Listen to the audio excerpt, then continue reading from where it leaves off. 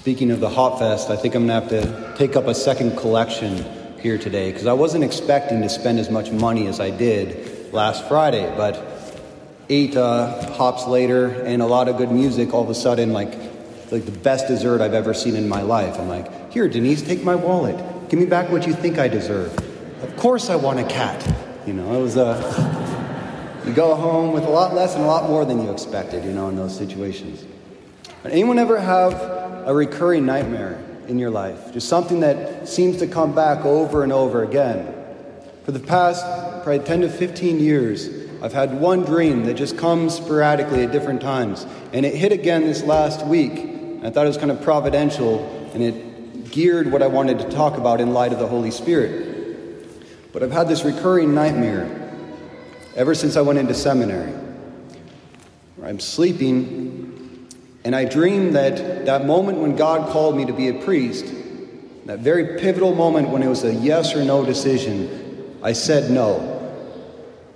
And I chose to run away from the call and hide and preserve my life, the life I wanted.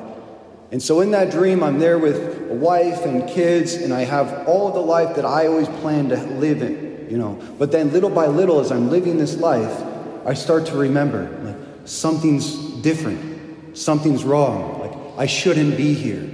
And then I remember that I could have been a priest. And then I start to remember all the memories of what I've lived in these last 10 years in my journey to the priesthood. And then I get overcome with such a fear and sorrow with everything that I would never have. I'll wake up and I'm in a startle. And I'm always so thankful at that moment to be in reality. I call Father Brad, tell him how much I love him. He tells me to go back to sleep and stop doing that. I'm just so overfilled with the joy for the life that I've been given. But the reason it's such a terrible dream is that it's so scary to think about everything I would have missed out on. All the love and the joy and the beautiful memories that have been mine because I said yes to that call. And I remember that so much because I feel the essential battle that we all face in our lives as individuals and as in the world, in life, is the fight between two spirits that are always at work in us. The spirit of the evil one and the Holy Spirit. And the spirit of the evil one is primarily a spirit of fear. And his goal is to make us close off, to run and hide from the gifts that God is offering us. And the Holy Spirit is the opposite. The Spirit of love is the one who always draws us into life as it is, into the world to manifest our light. You know, it's so fascinating that they say that people at the end of their lives, on their deathbed, they've done many studies on them, what goes through their minds and their heart. And they say what their greatest regrets are at the end of life is not so much the failures they had, the mistakes they made, but more than anything, the chances they had to make a choice to live, and they chose to run away and hide. It was our failure to live when the opportunity came up that most haunts us at the end of our lives. You know, most people say that we're afraid of the dark. I disagree. I think far more often we're afraid of the light. We're afraid to manifest who we really are. Afraid of the judgment, afraid of failure. You know, St. Peter, he wrote to the Christians, Christ has won us for himself. He has called you out of darkness and into his wonderful life. Out of darkness into his wonderful life. And I wonder if when he was writing that to the Christians, he wasn't thinking about their own passage from the gospel to the Acts of the Apostles, the Pentecost that we just heard. When Christ rose from the dead, where did he find the apostles? Hidden away in that dark room for fear of the Jews, for fear of the world. And that's exactly where the sufferings of life, our sins and other people's sins, that's where it puts us. Hidden away, hiding in the dark. And yet the movement of the Holy Spirit, when it came upon them at Pentecost, what did it do? It drove them out into the light, into the world, without fear, to proclaim the gospel of Christ. That's what the Holy Spirit does for us. He finds us in the place of our fears, the place of our sufferings, where the sins of this world have put us, where our own fears have put us, and he comes to set us free, to lead us into the light. Just before being ordained a priest, you go through an 8-day spiritual retreat of just silence and prayer. And in that time, I had a vision that I'll never forget. I was really nervous. I was really scared to be ordained a priest at that time. Not because I didn't feel called to the priesthood, but I found out I was coming to Lewiston. I just had no idea how I was actually going to handle that. It was the fear of the unknown. It's worked out pretty good, though, I think. But I was so afraid of what would come after I was ordained a priest, that coming into the light. And my spiritual director, he said, "You're being attacked by a spirit of acedia." And I always thought acedia means noonday devil. It means kind of a laziness, I thought. And he goes, "No, more than anything, it's a fear. It's a fear of the joy that God has for you in your life, in salvation. And the goal of this spirit of acedia is to make us run and hide, to put the light under a bushel basket, so that we don't go out to manifest our God-given gifts in this world." And he was praying over me at one point, and I had this vision that I've never forgotten. This car drove up in this neighborhood, and this house was there. It was all in darkness, and the windows were closed, and it was just a broken down place. And 3 men got out of the car. It was an image of the Trinity. And they walked up to the door, and they knocked on it. And a woman opened the door, and she was bruised, she was disheveled, very fearful, and the light was just coming into her eyes. And you could hear a voice in the background of this, grotesque man screaming at her to shut the door and get back in the house. But you could see how much she wanted to get out of there. She was so afraid because she'd been living in that abusive relationship, living alone in the dark with that presence trying to keep her isolated. But right then, the 3 men walked into the house, opened the door, and right in the presence of those 3 men, that great big man in the background behind her began to shriek, and he just fell down into the corner in fear. And they grabbed her hand and said, "Come with us and leave this place. You were never meant to be here. You were made to be in the light. Let us leave this place." And as she walked out of there, this incredible joy just overcame me. And all my fear of being ordained in that moment was just behind me. You remind me of the passage, "You did not receive a spirit of slavery, leading you back into fear, but a spirit of adoption, through which we cry out, Abba, Father." And those are the 2 spirits that we constantly have to fight in our life and in this world. A spirit of slavery or a spirit of adoption. One of those spirits, its only goal is to lead us away from the light, to make us cower in fear in the darkness. And the whole goal of the Spirit of Christ, the Holy Spirit, is to draw us into his life, into the light of the world. It's so cliche at times when we say that God is love. But what that means is that God loves everything. Like his work in the world, he's like the eternal extrovert. He's always going out of himself. So to the degree that we have the Holy Spirit working within us, we ourselves come to love life. We come to love other people. We come to love community. We come to get out of ourselves and move into the world. So it's really a question of how often am I living out of a spirit of fear? And where are the places that I need the Holy Spirit to come into me, to break me free, to take me out of myself? There's this one man, he was falsely accused of a crime, sentenced to life in prison. And one of his family members, who was also a lawyer, loved him very much, spent 12 years studying everything they could, mounting all the evidence to get him free, which he finally did, proved him innocent.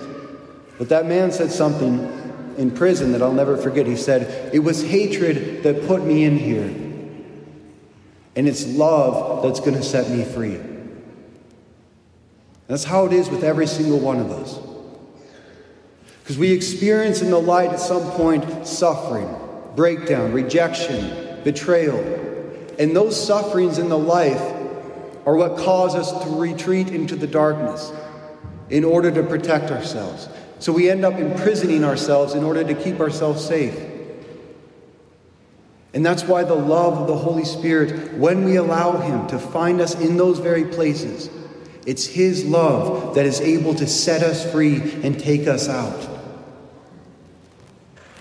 This battle between fear and love, between the darkness and the light, is in so many different places in our life. Think about like sports. Michael Jordan. Michael Jordan was once asked, "Why are you so good at what you do in basketball?" Simple answer was, "I'm not afraid to miss the shot." You miss every single shot you don't take. So if you're not willing to miss the shot, you'll never take it. In order to be free, you have to believe that it's better to have loved and lost than never to have loved at all, which is really hard if you've experienced loss in your life, especially relationships then. I knew a girl who she would only date superficial guys because she said she knew she could never fall in love with them. She was a literature major, very smart. And she did that because when she was young, her parents divorced. And so from an early age, she had that lie within her that love could never be forever. She said, "I gave up in the hope of ever having a true love." And so she only dated superficial guys so that she'd never become vulnerable and have her heart broken. Luckily, I got to see her on her wedding day. But it was that love of one man who was able to find her in that and lead her into a place of hope. It's the same thing when we talk about the struggle between rules and relationship, between law and grace. So the law is essential. Jesus Christ Himself said, "I never came to abolish the law." Because the law, it protects the relationship. It's absolutely necessary. That's why we never change our teachings as Catholics. No matter how much time goes by, it remains the same because Christ didn't change it. But the movement of the Holy Spirit is what takes us from grasping to the law, which can be just a place of protection, a place of security, a place to close us in on ourselves. He's the one that internalizes the law and transforms it into a relationship. That's why the law can never make us happy. You can do every single thing right as a Catholic. Go to church every single Sunday. Go to confession often. Always pray the rosary. But if you're not experiencing Jesus Christ, His love as a person within that, you haven't yet passed into the relationship. And that's what the Holy Spirit's goal is, to bring us from the law into love.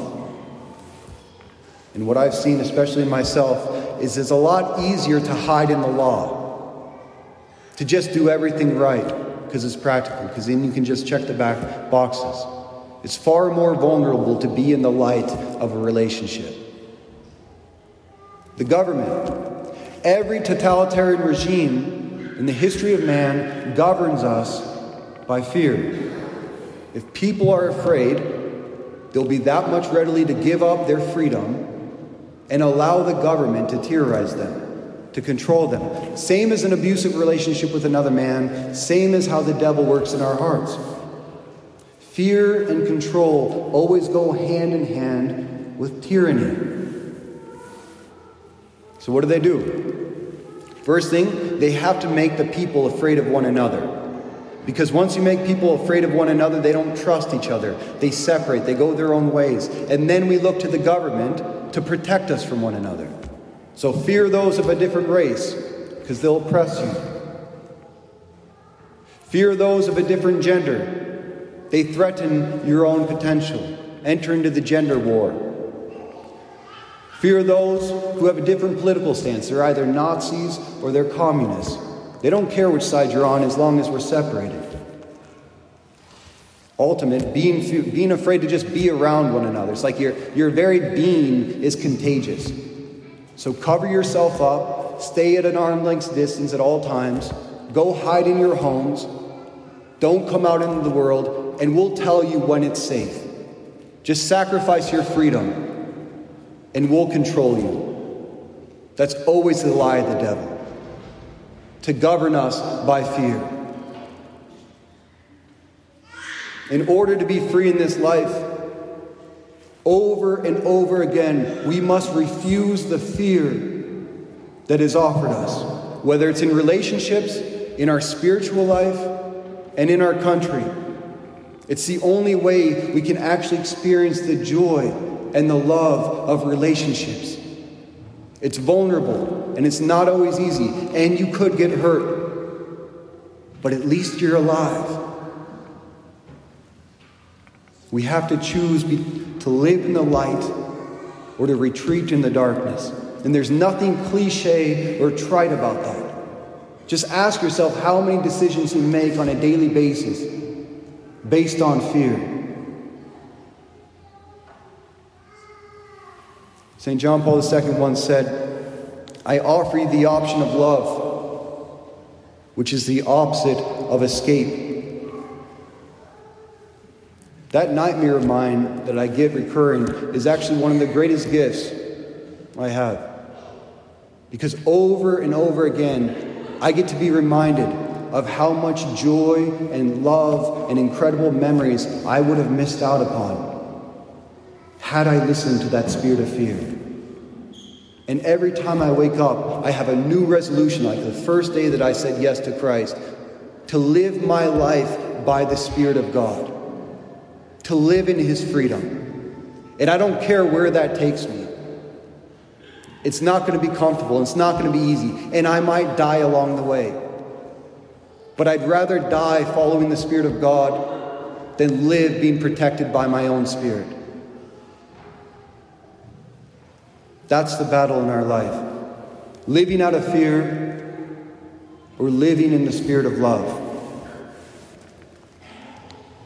Fight, and you may die.